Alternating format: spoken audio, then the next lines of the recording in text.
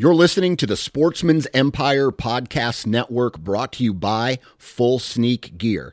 Check out their entire lineup at fullsneakgear.com.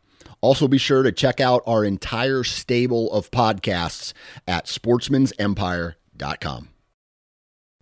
Hey guys and gals, welcome to the Oklahoma Outdoors Podcast, brought to you by Arrowhead Land Company.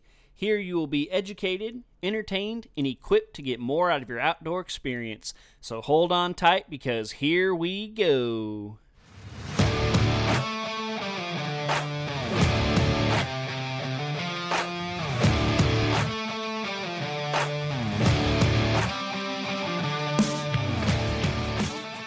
What's up, folks? Welcome to the Oklahoma Outdoors Podcast. I am your host, John Hudspeth, and welcome to the show.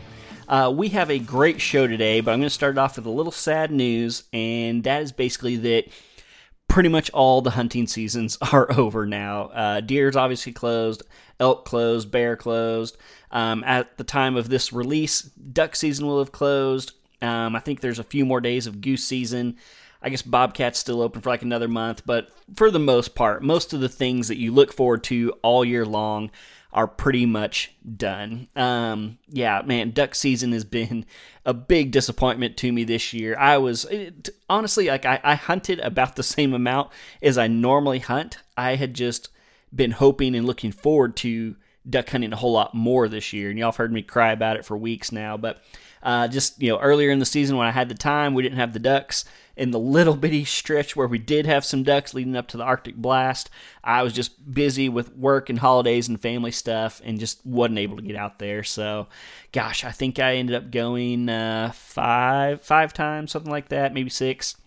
And had some decent hunts, but just not what I had been dreaming of all year. So that's officially over at the time of this release. I think coming into this weekend, haven't really seen many ducks around ever since everything thawed out. But I'm probably going to try just for the heck of it. If I shoot like one duck, I'll be pretty happy. So just going to give it one last effort. But yeah, like I said, pretty much all the fall hunting activities have come to an end.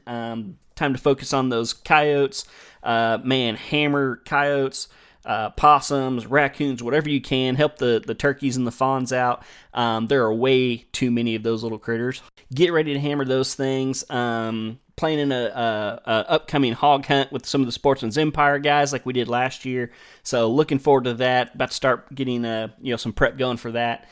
And it's time, guys. Like, it's time to get ready for the 2024 hunting season already. So do your postseason scouting. I had an episode about that.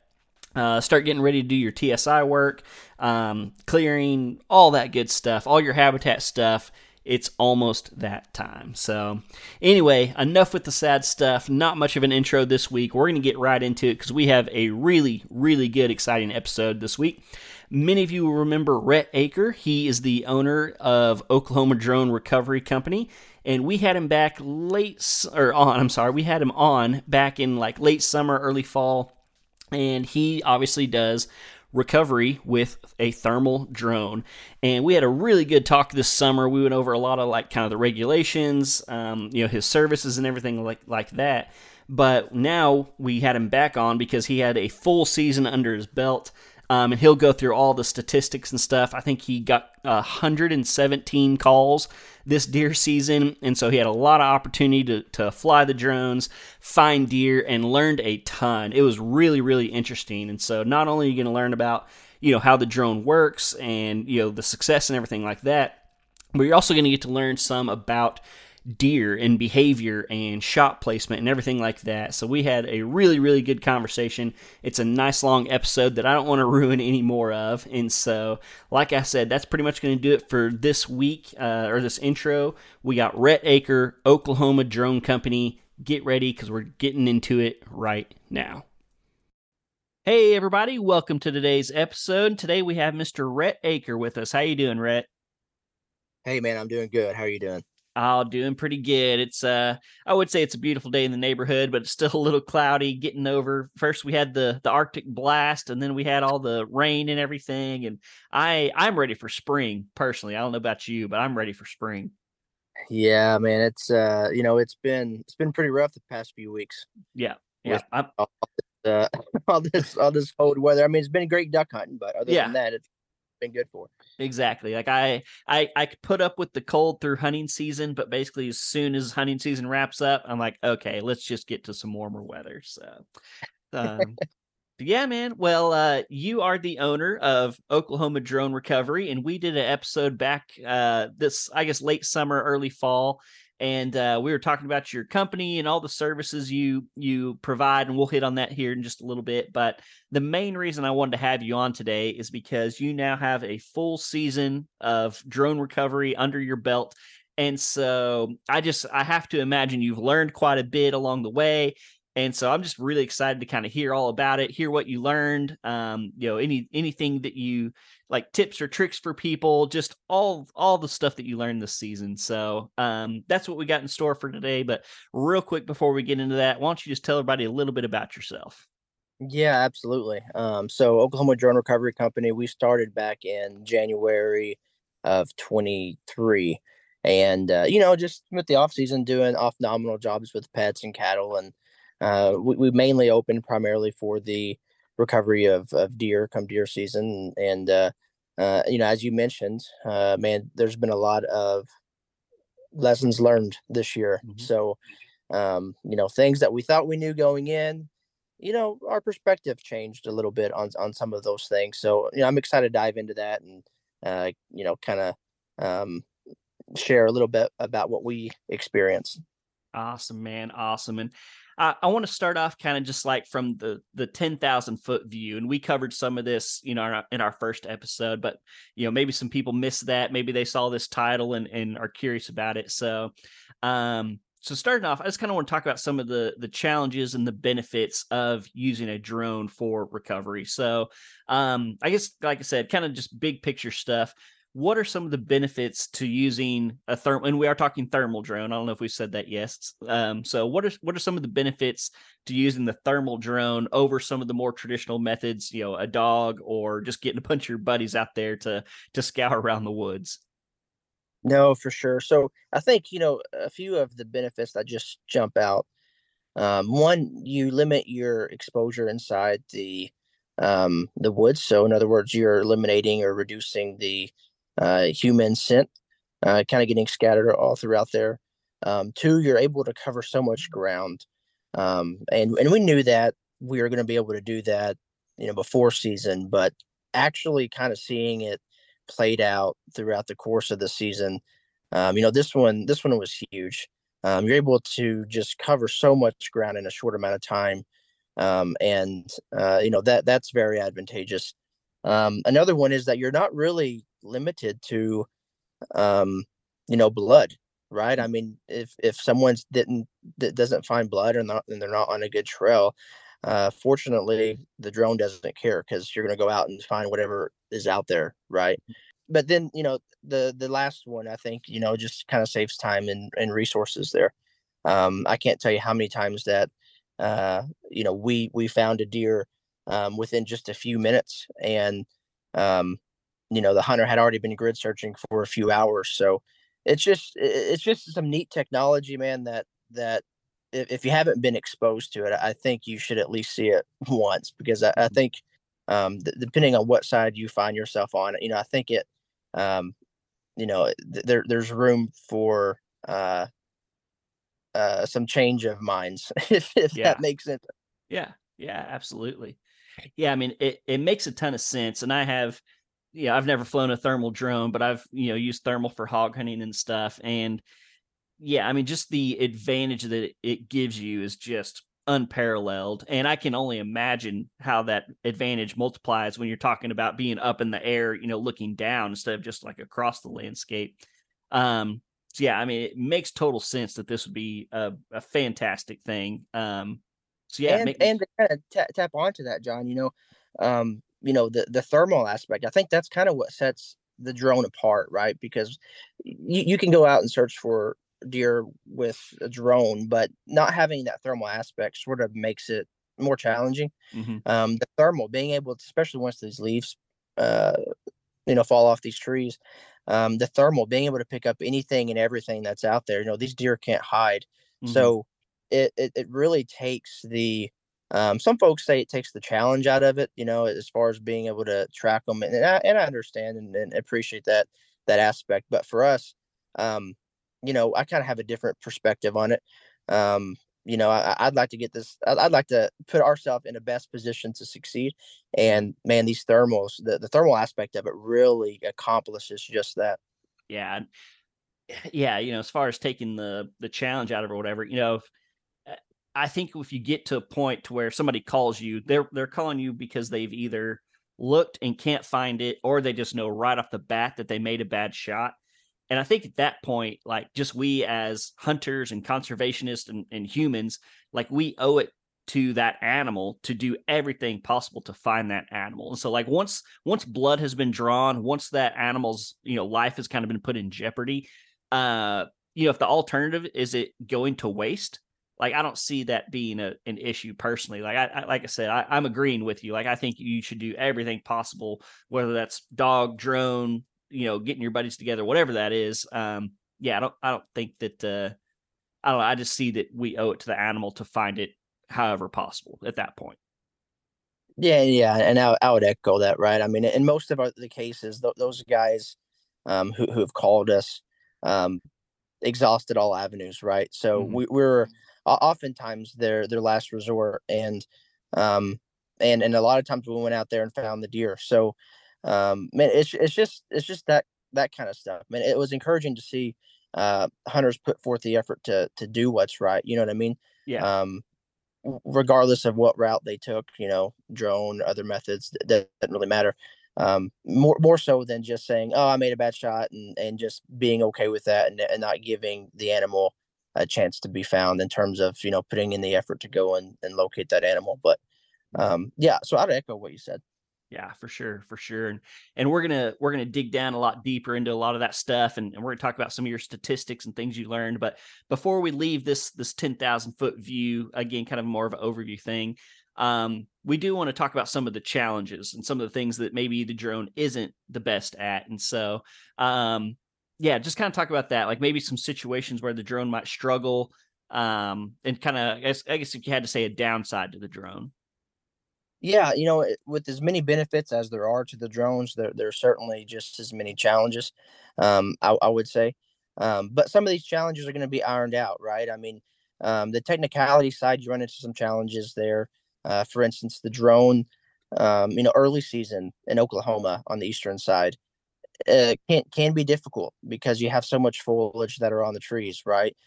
So in October, we quickly discovered that in order to protect and sort of uh, nurture, I guess, the drone community, the industry, we needed to become very selective on the jobs that we took. So, early October, we took a few that we quickly realized, man, this doesn't really look good, and we would evaluate each call, and if we didn't feel like that call was the or that call would put the hunter in a position to use the drone and have the best success, then we would oftentimes recommend a dog. So, we did that a lot in October. So the main challenge there would just be the foliage, right? So, wherever you're at, if you have a lot of foliage on the trees, just understand that's going to create a barrier, that's going to create a canopy. That does not mean that you cannot find deer. We found deer in timber and heavy timber.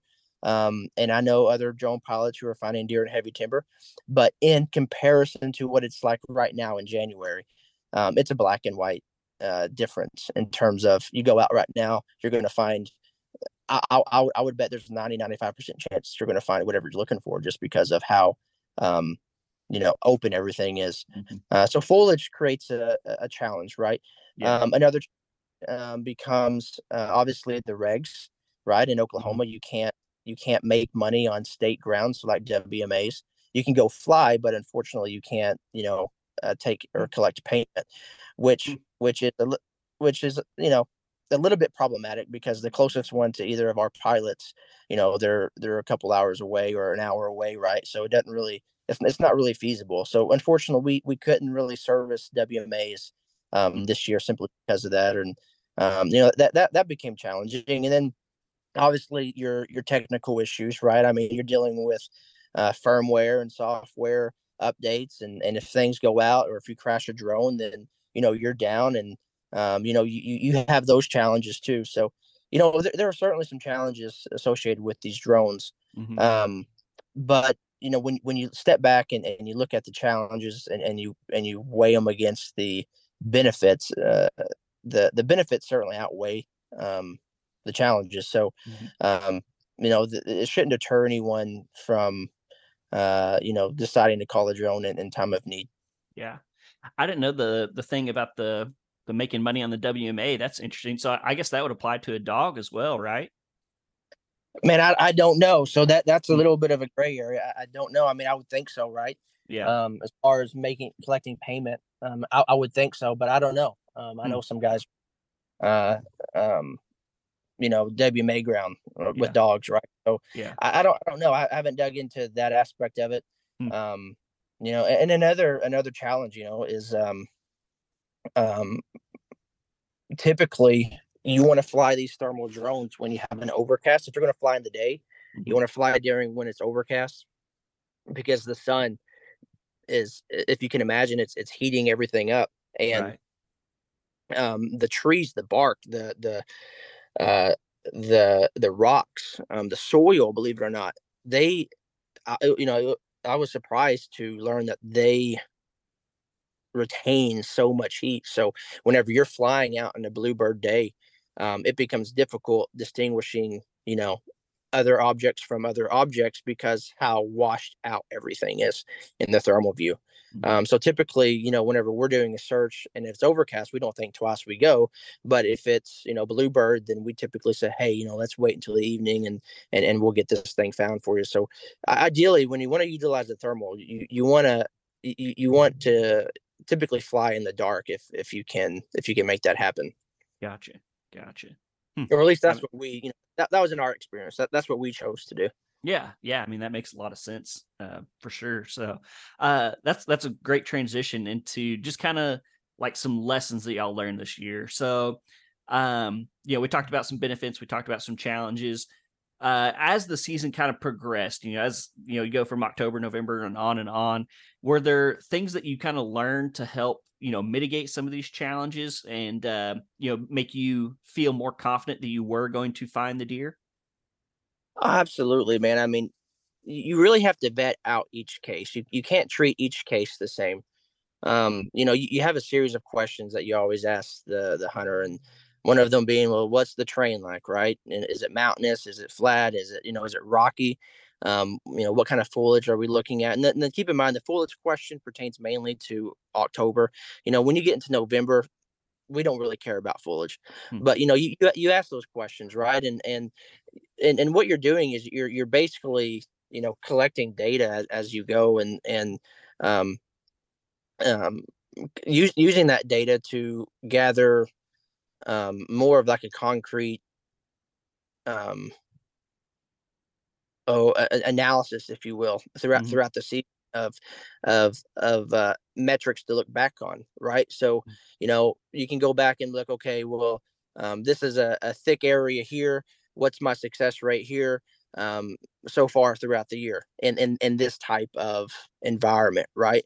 And then you can use that data to to determine how you want to move forward in those areas.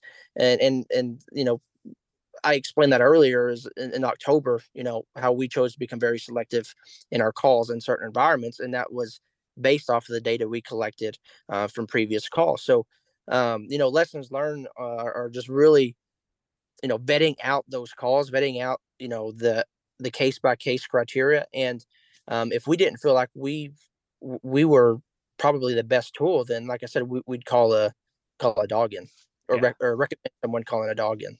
Yeah. And that's one thing that I really kind of respected about you, just listening to you and talking to you and stuff, is like you do, and we'll get into this more later, but like you do recognize that sometimes a dog might be a better option. And I think a lot of people who might call you for your services would appreciate that you're going to be honest with them and be like, hey, maybe this isn't the situation for the drone.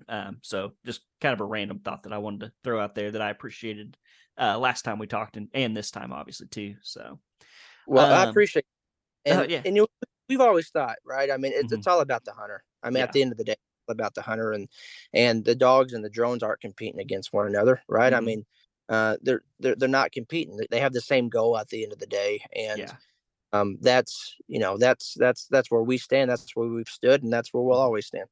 Awesome. Awesome, man. All right. So I want to get into kind of more of the kind of the lessons learned, the data and that type of thing. So my first question to you is, after you got this full season under your belt, did you learn anything about deer behavior that maybe surprised you, or maybe you just didn't know, like, when a deer gets hit, would it just run in the direction it was facing? Did they tend to go to, like, water? Like, you always hear, look for water, the thickest stuff. Like, let's say I shoot a deer, I know it's a bad shot, I send you like an onyx pin. Did you ever get to where you could kind of like maybe zoom out, be like, oh, well, I think that deer is going to be there because it was more predictable? Or was it just completely off the radar? You never knew. So this answer is going to be completely subjective, right? I mean, this is subjective to myself and our pilots, right? And just based off of what we've observed. So I'm not saying this is the case in every, with every deer recovery, but for what we've seen, man, I can't tell you how many deer would run 200 to 400 yards and bed down, Mm. right? Those are shoulder shot deer. I probably should have led in with that. Mm. Shoulder shot deer, we found so many that ran 200 to 400 yards and bedded down. Mm-hmm. Well, when you think about it, I mean, how easy is it to quickly walk 200 yards when tracking and not even think about it, especially when your head's down and you're trying to find blood, you know what I mean? Yeah. Um, so, so what I've never really thought of, and I guess because I wasn't exposed to the information that I am now, is um, how many times have I bumped a deer accidentally because I didn't expect them to be that close bedded down? You know what I mean? Yeah. Um, and so so that was something that we've observed. So at least from my own, vantage point, in terms of my own hunting, I feel like I at least have some sort of calibration in terms of how far I want to search before I decide I want to back out, right? Mm-hmm. Um, Whereas previously I would probably just continue pushing it and pushing it and pushing it until I get to that 300-400 mark, and then I'm like, okay, what's going on? Do I need to call in some help type deal? Mm-hmm. Another thing is that and this is just kind of something fun. I mean, I didn't realize this year is that every deer that I found this year, I can't speak for my pilots, but every deer I found this year that was bedded down after being shot was laying on the side it got shot on. Huh. Yeah, it's pretty interesting, right? Yeah. Because you would think that they'd want to sort, and I don't know. This is me thinking. I mean, this Mm-hmm. is right. I mean, my futile mind here, but Uh, you would think that they'd want to sort of favor that side, right? Not yeah. necessarily, but we got to the point where I would ask, obviously what the shot placement was like, where you shot him, was he quartered, yada yada yada. I wouldn't ask necessarily what side you shot him on, but we'd Mm-hmm. find the deer, and I said, hey, did you shoot him on the left side, or hey, did you shoot him on the right side? And they're like, yeah, how did you know? And I started doing this about mid November, Mm-hmm. and they're like, yeah, how did you know? I'm like, well, here's an interesting fact, right? Or not a fact. Here's an interesting observation that I've seen. Yeah. Is that if you shoot a deer on the right side, what we've been seeing is that deer will lay on the right side. So Hmm. it's pretty cool there. Yeah. As far as that's going to help a hunter, I'm not sure, but Yeah. I wonder if it's that's just like an instinctive thing. Like, they're like, okay, like somehow they know I'm bleeding out of this side, so maybe if I lay, mud will help. Like, I wonder if that's just an instinctive thing. That's super interesting. yeah, I have no idea. I know whenever I hurt a leg, I tend to put more pressure on the the non-injured one. Right? Uh-huh. I mean, so Huh. yeah, it's pretty interesting. As far as how the deer would behave and what they would do after they got shot, we did see in some cases the deer run back to their bedding area, and to me that kind of makes sense because I've heard a lot of folks say that deer when they're hit will often kind of revert back to where they feel safe, Mm-hmm. hence the bedding area. But in other cases, we found them completely the the opposite direction of where we thought they were going to be, where they kind of circle back around on us. So, as far as how they travel, where they travel, or as far as where they travel, I probably didn't collect a whole lot of concrete, consistent data on that one. It was more so of what do they look like whenever we actually found them. All these are observations there. Right. Awesome. That's good stuff. You've brought it up a couple different times, and I think it's definitely something that I want to cover is shot placement. Because that was one of the first questions I had, and I mentioned on our last episode that I've had a dog out to track a deer that I hit, and we ended up not finding it. But one thing that amazed me is partway into that track, that dog handler was basically able to call what had happened, and he ended up being 100% right. Like he was like, "Hey," because I thought I'd hit it right through the shoulder.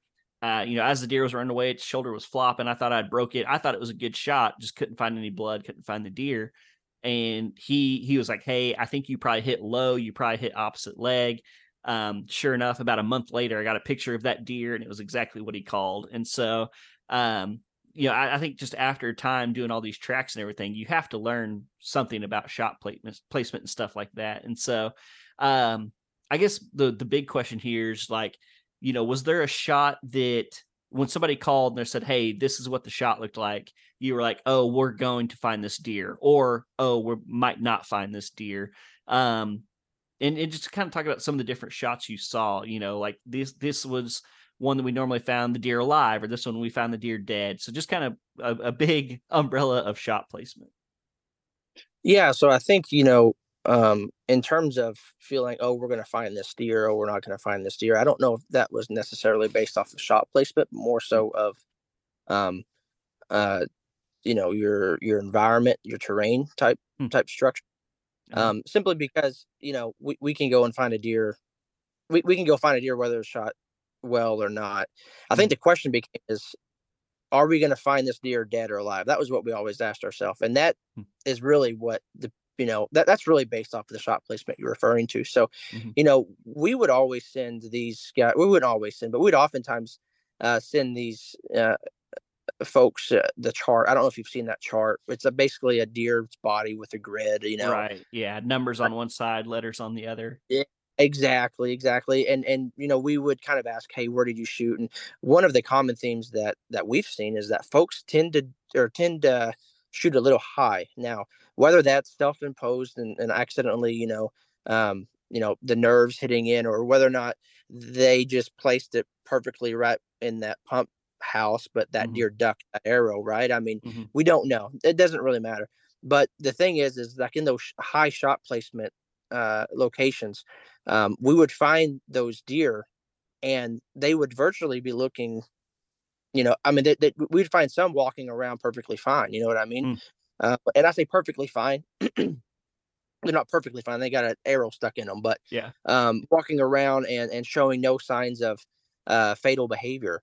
So, that high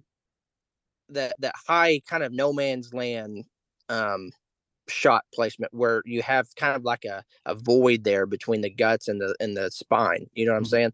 Yeah. That shot right there, we've seen quite a bit.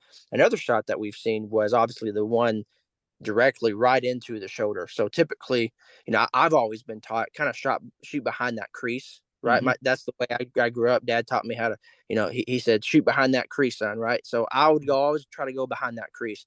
Well, we had a lot of shots this year that were more so directly in the shoulder itself, not necessarily back shoulder, but more forward and dead on shoulder. Whether or not that's where they're aiming, or that's where the deer kind of ducked into. I can't answer, but those deer, a large portion of those deer lived. And just like that guy who you're talking about earlier with the dog handlers, man, those you get a good dog handler, and those guys know their stuff, and they can kind of tell you whether or not they find it or not, sort of the outcome, right? And we saw that too. So, we would see that deer. Hey, here's the deer. Obviously, it looks like it's okay. It looks like it's going to live to see another day. And sure enough, they'd get it back on camera a few days later, right?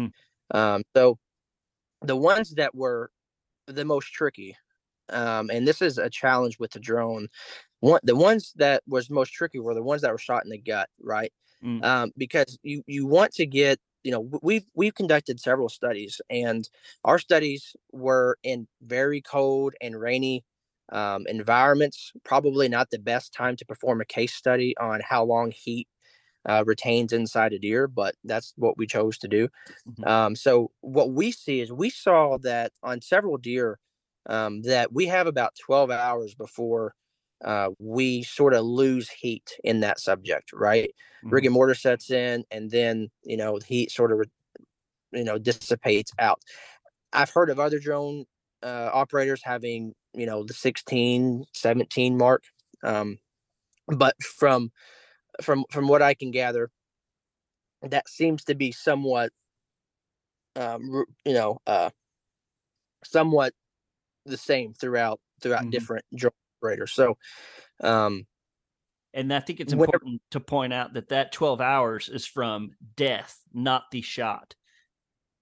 yes, thank you. Yes, Yeah. that 12 hours is from death, right? And that's and Mm-hmm. that's what makes it so difficult, right? Mm-hmm. Because when a deer is gut shot, you typically want to give it, if you're going to go in there with a dog, you typically want to give it, I don't know, was it like 15, 24 hours or so before you go in there Mm-hmm. with a dog? Well, a Yeah. drone, you could care. You're not going to bump that deer, Right. right? But on the flip side, you don't want to wait too long because you don't know when that deer is actually going to expire. Therefore, you don't know when your heat's going to be dissipated out of that body. So Yeah. that was one of the biggest challenges in terms of these gut shot deers. We received a lot of calls of, "Hey, man, I shot a deer yesterday evening, and we wouldn't be able to get out there until later that evening the next day." And it's like, oh man, right? So if this deer died at say 3 o'clock in the morning, if we follow the 12-hour rule, then it's gonna, I mean, like it puts that hunter at risk of that deer not dissipating heat. But you don't know when that deer died, um, if it was shot in the gut, or not even if it's shot in the gut, but in general, right? So, Mm-hmm. uh, so a lot of times what we've seen is they'd call us out. We'd find that deer that is laying there, and on its last leg, right? I mean, you can tell that it's not feeling good. That you think it's going to die in the morning, and they'd go back out the next morning, and we would obviously send them the coordinates to where that deer was. They'd go back out and they'd find them. In some cases, they didn't find them. So as far as shot placement go, I know I kind of went on a tangent there. As Mm-hmm. far as shot placement goes, um, there were four shots that we observed this year that were problematic. The gut shot, obviously, and when I say gut, I mean mid body. Mm-hmm. The high in no man's land, the straight on shoulder shot, and then the chest cavity shot straight on into the chest. Yeah. Um, those were the shots that we probably serviced the most. Gotcha. Uh, yeah, I didn't want to interrupt you because you were on a roll there, but I have a quick little tangent on shot placement because I made the mistake myself when I was starting out bow hunting. And I know so many buddies that have had the problem and listeners of the podcast, I wouldn't say almost everyone, but a large portion of people that I hear after they shoot a deer, they're always go to the fear of, I think I might have been a little high. Like that's what I hear a lot of time. I might have been a little high. And I learned this a long time ago and I put it into practice, but when buck fever kicks in, it's hard to remember.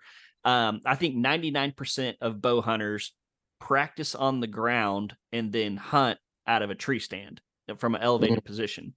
And bows are not guns, and your bow just shoots differently when you're up in a tree. And I don't think many people practice that and know how to account for it. And again, like when I was younger, I used to only shoot my bow out of a tree stand. Like when I was in high school, still with my parents, I had a little climber in the backyard, and I would climb up and shoot my bow out of there. And then, like I said, the first like 2 deer that I shot with a bow, I hit both of them high because when the moment came, I was all nervous and I hadn't learned a process yet, and I hit several bucks high. And so nowadays, when I'm in my stand or blind, whatever, like I'm usually at least 10 feet off the ground. And I'd say that's kind of where it starts. If you're 10 feet or higher, you need to aim a little bit lower than if you're standing flat footed on the ground, because gravity just affects that arrow differently. And so my thing now, as soon as that buck comes in and I'm getting ready to draw, I start kind of whispering in my head, aim low, because like I said, after I think I'd killed 2 deer with my bow, I hit both of them high. And I had started doing that, aim low. And just as I was about to take the shot, the buck I was after moved, and I settled in again, and I was just about to take my shot, and he moved again, and I got in a hurry, and I didn't aim low, and I ended up hitting that buck high. So like my first 3 deer in a row, I hit high. It's just a small little tangent. Throw up a tripod in your backyard, go to some public land, whatever, hopefully you have a tree in your backyard, but practice shooting from an elevated position because it will affect your arrow. So there you go. Tangent over. No, that's a good tad bit, man. Mm-hmm. That was a and there's there's a lot of truth to that, right? Mm-hmm. And I look back at, you got me thinking. I look back at how often I shoot out of a tree, and I don't until I'm out in the field, right? And so that's good advice. Yeah, just something I always like to throw out there whenever I can, so, especially for newer hunters. Before we leave shot placement, I want to take a second and just talk about the different weapons. I'm sure you saw lots of compound bow, crossbow, muzzleloader. Just talk about kind of different tracks from different weapons and maybe how the track varied depending on what the hunter was using. Yeah, so obviously, man, like when you talk about using a rifle versus a bow, what we saw was that typically, you'd want to create a pretty good radius around your flight, like in your flight path from wherever you're at, right? I mean, you may cover with a bow, you may cover a mile radius, right? And you're just checking, you're checking absolutely everywhere you can for this deer. Whereas a rifle, what we've seen, that's going to be shortened. That's going to be, I mean, that diameter, that radius is really going to be narrowed down because, what we were seeing that those deer oftentimes didn't go 100 yards before they decided to collapse over, and the hunter's just having a hard time finding them. So, what I was kind of amazed at though was, the muzzle loaders, and you hear this all the time. In fact, I think you said it on your last podcast was that the deer don't bleed. You know what I mean? Yeah. So I was like, oh, that's interesting. Well, I took note of that on all our muzzleloader calls. I took note on if that deer bled or not, and the majority of them, to my surprise, did not bleed. Right. Fortunately for us, that doesn't matter. Right. But I just thought that was a pretty interesting sort of tidbit. There was just the fact that, man, I guess I never really noticed that. Yeah. Right. Or I've been muzzle hunting. Yeah. I don't know if you paid this close of attention or not, but on the muzzleloader deer, did they get a complete pass through?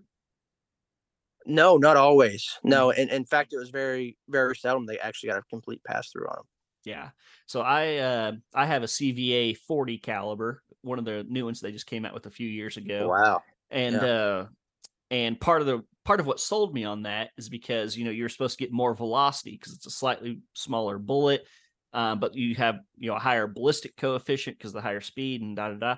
But I think between me and one of my buddies that also got the same one, I think 2 out of the 3 deer that we've killed with them, we found the bullet inside the deer. Did not get a complete pass through. Wow. So yeah, that's the one that will shoot what, like 300-400 yards. Yeah. Blackhorn. What's that?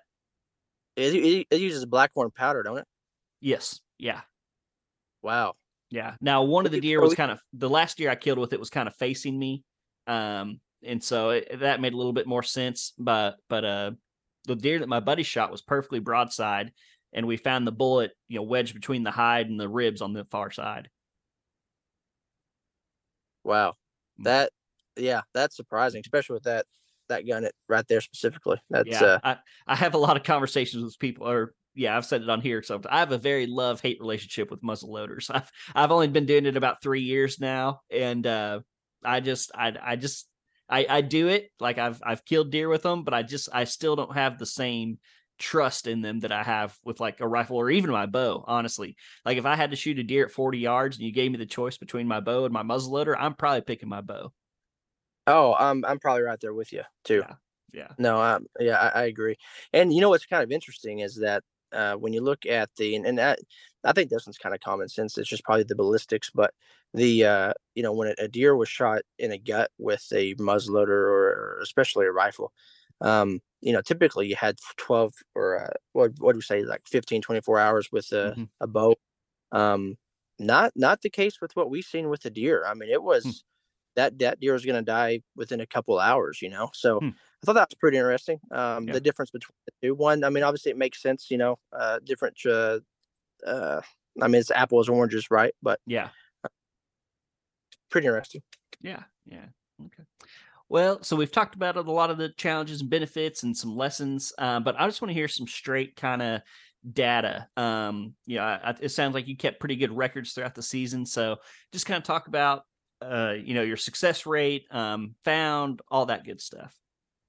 Yeah. So I just updated the numbers. In fact, I went on our buddy show, Taylor Maple show up in Oklahoma City, Hmm. just long ago, and these numbers are going to be different than what I presented because I had a couple of calls that I left out and so forth. So anyway, we ended up this year with a 75% success rate, um, and that is a finding the deer dead, or B, finding it in general, locating it right, Yeah. live.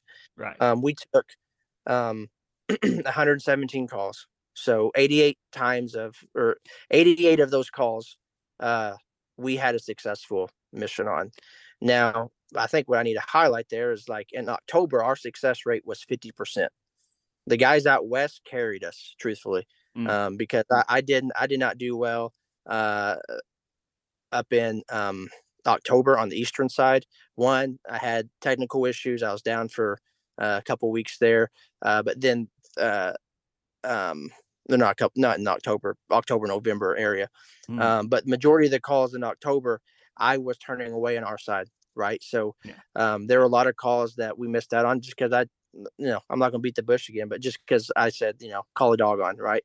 Yeah. So our call volume, our guys out west carried us. We're at 50% in October. When you go over and you look at November, I think we climbed to 80. It was 82% in November. In November, we, the leaves are starting to fall off. We took, oh golly, it's close to, I think it was like close to 70 calls in November or whatever. So we're living on an 82% range there in November. You go on to December, we increased that to 92%. So then now we're running a 92% success rate of all of our calls in November or December, and then in January we landed at 100. All of our calls in January we found them there. So when you look at the holistically as a season, 75%. Now for us, that was really good because coming in, you got to understand this has never been tapped into in Oklahoma before. So we don't even have a benchmark. You can't say, oh, the dogs run a 35 to 40% success rate. Therefore, have your goal at 35, 40%. Mm-hmm. You can't say that because you're measuring apples to oranges at that point, right? Yeah. Yeah. It's unfair to the dog community because the drone is able to capture a metric that the dogs are not, and that is an as is condition of the deer, whether it's alive or dead. A dog can't do that. Okay, so you can't say, oh, the drone runs at 75%, the dog's at 35, 40, therefore, bam, dismiss a dog. No, you can't Mm-hmm. say that. It's like saying, and we had guys say this, and to me, the argument, it's an invalid argument. It just doesn't make sense. There's not a lot of substance to it. I'd like to see a drone try to bay a deer. Mm-hmm. It's like, a drone try to bay a deer. What are you talking about? The drone's physically incapable of doing that. It's not designed to do that. That's like saying I'd like to see a dog fly, right? Or I'd like to see a bike um take you across a lake or something, right? Mm-hmm. I mean, Yeah. or the ocean. I mean, it's like it's apples to oranges here. So Yeah. we landed at 75% as a success rate. What's interesting is that 34% of the deer we found of the 75% were dead, right? Which does, in fact, and I don't know if this is coincidence or not, which does, in fact, does align with what the dog community sees, right? They have about a 35 to 40% success rate in dead deer, which is kind of what we've seen, right? So that means that 76%, or is that right? 76. Oh man, here's my math. Here's how bad. Good. 100 minus 34, 66. 66% of the deer that we found were still alive, right? So yeah, 66% of the deer we found were still alive. So, when you look at the effectiveness of drones and how powerful and if there's a market for them, I think looking at this data, one can certainly come to a conclusion. There certainly is. Whether or not, what side you find yourself on, of whether you think drones are beneficial or not, you can't deny numbers, and these numbers talk, and it's not just us that are seeing this, right? I mean, there are other drone companies in Oklahoma that are seeing this as well. Those guys did well as well. So, I think that the effectiveness of these drones really is going to sort of revolutionize the recovery that we've been accustomed to. Yeah, that number, that 66% were still alive, that's kind of a mind-blowing number to me. I mean, obviously people are calling you when they are having trouble or made a bad shot. So, I mean, I guess if you really think about it, it makes sense. But man, what a testament to just how tough these animals are. That mean, it's not like somebody's shooting and you're showing up on spot right away. Like, I assume it usually takes a couple hours to get there or wait till dark and all that stuff. So, yeah, that's kind of a shocking number that high of the percentage are still alive when you get there. And these deer are so resilient, right? And I knew that going in, but this has just sort of opened my eyes a little bit and provided a new light and a new perspective on just how resilient and these animals are. I mean, you've got hunters that have devoted hours into practicing, right? And most hunters, I would argue, devoted hours into practicing.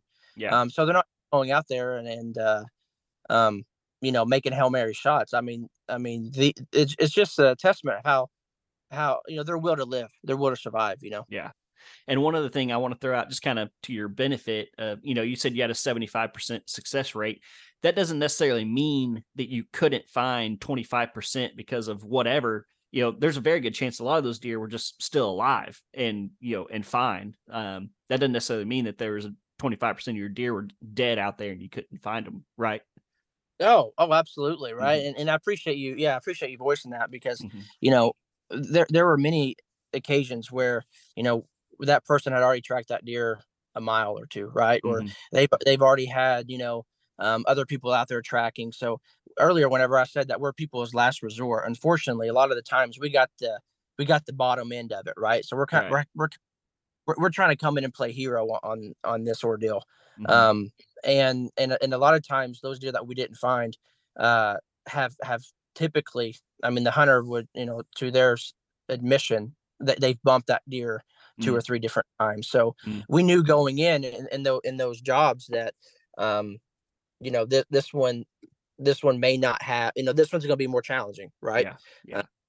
We talk about track preservation, right? And the same thing does go for a drone, right? I mean, of course we can find deer that are a mile and a half out. We did that this year, but it's certainly difficult, more difficult than if that track wasn't, or excuse me, if that deer wasn't bumped to begin with. Does that make sense? Oh yeah, so, absolutely. But yeah, you're exactly right. That 25% doesn't mean that we couldn't find them. There's a lot of different variables that go into that 25%.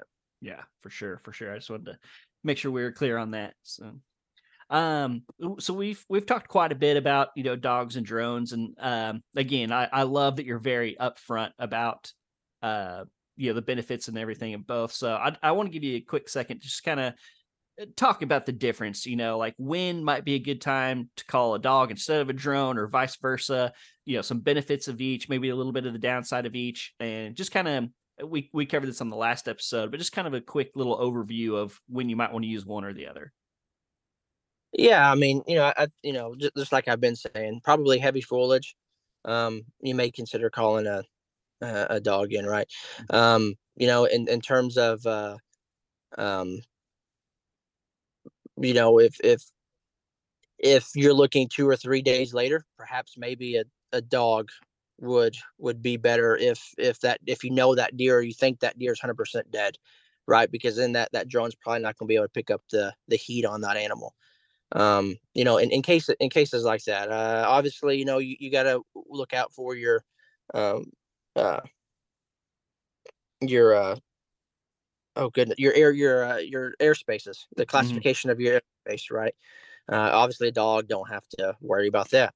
Mm-hmm. Um, oh, let's see.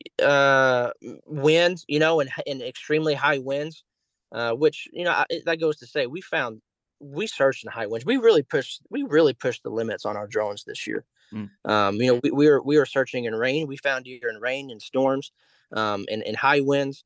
We also had some failures in those type of environments, right? You ain't got to worry Mm-hmm. about a dog falling 80 feet from the air, right? So, Yeah. in very harsh, environments where maybe there's not rain, but Mm-hmm. there's a good 60-mile-an-hour wind. I don't know if those dog trackers even get out in that stuff, to be honest with you. Yeah. Um, I'm just trying. I'm on the fly here. I'm trying to create some level of an idea of Yeah. sort of what the limitations. You know what I mean? Yeah. And we've kind of covered it pretty good throughout the podcast. I think definitely the big one is the foliage. Like that one makes a lot of sense. Again, just from the thermal experience that I have, again, just kind of being on the ground, I've shot pigs that have ran into the brush, and if it's early in the year or if it's just that thick, like you're just not going to find them because the thermal imaging can't go through trees. It's not magical powers. Like you have to be able to physically see it. So yeah, Oh, that's that's exactly right. definitely a big one. So, all right. And then just kind of, again, just so people know, you've talked about a few of the different regulations, but what are some of the big regulations people should be aware of? And then one of the biggest ones, especially when it comes to the regulations, is, you've talked about a big number of these deer that you found were still alive. So let's say, I have a deer, it's wounded, I call you out, you find the deer, it's still alive. Legally, what can I then do with that knowledge? So it depends on when we find them, right? So if you're within legal shooting hours, then we can stow the drone, and you can pursue that animal if the drone's away, and you can try to stalk that animal, put him out of his misery. If we're not, and it's not legal shooting hours, then unfortunately there's nothing you can do. And we found ourselves in that position a lot this year, an absolute lot, where someone would be like, "Can we just go in it and get him?" I'm like, "Man, there's nothing more than I want. There's nothing more than I want than to put this animal out of its misery, but I but we can't, right? I mean, we just can't go in after it. So, the regulation there, of not being able to pursue that animal uh outside of shooting hours, just kind of watching it, trying to expire. Mhm. Really nothing we can do about that. And it sucks to see from a sportsman side, because you don't like seeing that, but from a legal side, you really have to comply to that. Legally, Mhm. we're held to comply to that. Yeah. Yeah. And I think one big thing you mentioned, even if it's daytime, you can't just sit there and hover over that deer and say, hey, a little more to the left, a little more to the right. Like you can't lead somebody into that because that's very much illegal. Like you are then using the drone to hunt game. And so basically, with your services, you can find the deer, you can assess the deer, whether it's alive or dead. You can help people get a good pinpoint on it, but you cannot actually sit there and help them kill the deer. That's exactly right. Yeah, and I know that there are some. I've been speaking with some of the wardens. There's some regulations coming down the pipeline in next deer season. Mm-hmm. So we're trying to work those out and kind of see what makes sense. And sort of, you know, sort of just trying to put some legislation in place to sort of legitimize the industry, if you will. Mm-hmm. So that said, what what was legal this year may not be legal next year. So we're going to see what that looks like. Gotcha. And so there's a lot. It's going to be interesting to see how that pans out. Just nonetheless. Yeah. Yeah. Well, cool. Awesome, man. Well, I think we did a pretty dadgum good job of covering all this stuff. Man, it's awesome to hear what you've learned and I mean, just like the statistics, like again, the one that keeps blowing me away is how many of those deer were still alive, and all the stuff about shot placement and everything. But before I let you go, I want to give you a chance just to kind of tell, just again to kind of share some exposure about what it is y'all do and everything. Just a story from this year. It can be whatever you want, pet, deer, whatever. Just to give you a chance to kind of showcase what you guys can do. Yeah, my favorite story. That's a tough one. I've got several that pop up. I think probably my most rewarding um is actually a pet. So I received a call, and this of a from a husband. His wife was actually involved in a wreck there on I-40 over by Seminole, where she rolled her car a couple of times. Broke some bones, bruised up, got sent to the hospital. She's in rough shape. In the meantime, the glass on the car breaks out. The back glass it shatters, and she has two dogs that were in there. Well, these dogs get loose. They're running down I-40, and you know how busy I-40 is, and they're in Seminole, and they go somewhere. They don't really know where. They have no idea. So the whole community of Seminole gets kind of involved in, and the law enforcement start helping out and so forth. Well, about 2 days later, they decided to call us, and we go out there, and long story short, we found both dogs, and they were about a mile apart. But one had a broken, or one was on a side of a, I think it was the North Canadian, just sitting there. But dude, I dogs are so elusive. The reason why this is the reason why this is my favorite story is because dogs are so elusive. They're so random. They're so sporadic. There's really no rhyme or reason to where they travel or how they travel, or right. I mean, they can go miles in just in an hour, right? So, going out there and trying to find a dog can be a very difficult challenge. And to go out there and find both dogs, one was whenever I found him, he was actually running across the highway. So we, had to we're about a mile away. We had to go and chase him down, and we ended up getting him. And then the other one, we went about a mile east, and we searched there for a good while. We didn't find him. And then we decided to go back northwest, and there he was along the Canadian. So, man, it was really cool to just be able to reunite both of them, and then see my favorite part about all of that is just seeing the reaction on the owner's face. Man, it makes it completely worthwhile. I'll tell you. She's there in the hospital, and she's banged up, and she ain't doing well, and then for her to see her dogs, just the whole thing just made it worth it. You know what I mean? So that was probably my favorite story, and that's not to say that the other ones are less meaningful, but that one just kind of hit home. Yeah. And also just a good reminder for people that, y'all don't just do deer recovery, pet recovery, cattle, sheep. I think I saw a picture of a donkey from the summer. Y'all found a donkey? Yeah, man. Folks call us out to do some donkey, oh goodness, analysis, right? Herd him. Yeah, go find some donkeys. Got some donkeys that been missing. We go find those too. Yeah, listen, if you got anything that's lost, call us. We would be happy to help you guys recover this thing, reunite you to whatever's missing there. So cattle, pets, people, we're doing real estate as well. We're kind of dabbling into all kinds of stuff. Yeah. Awesome, man. Well, let's say I got something missing, and I want you to come help me find it. Where should people go to find you? They can go to our Facebook page at Oklahoma Drone Recovery Co., or they can go to our website at www.oklahomadrc.com, or Facebook, or not Facebook, Instagram, TikTok, Oklahoma DRC. So any of those should link you to our contact information. Awesome.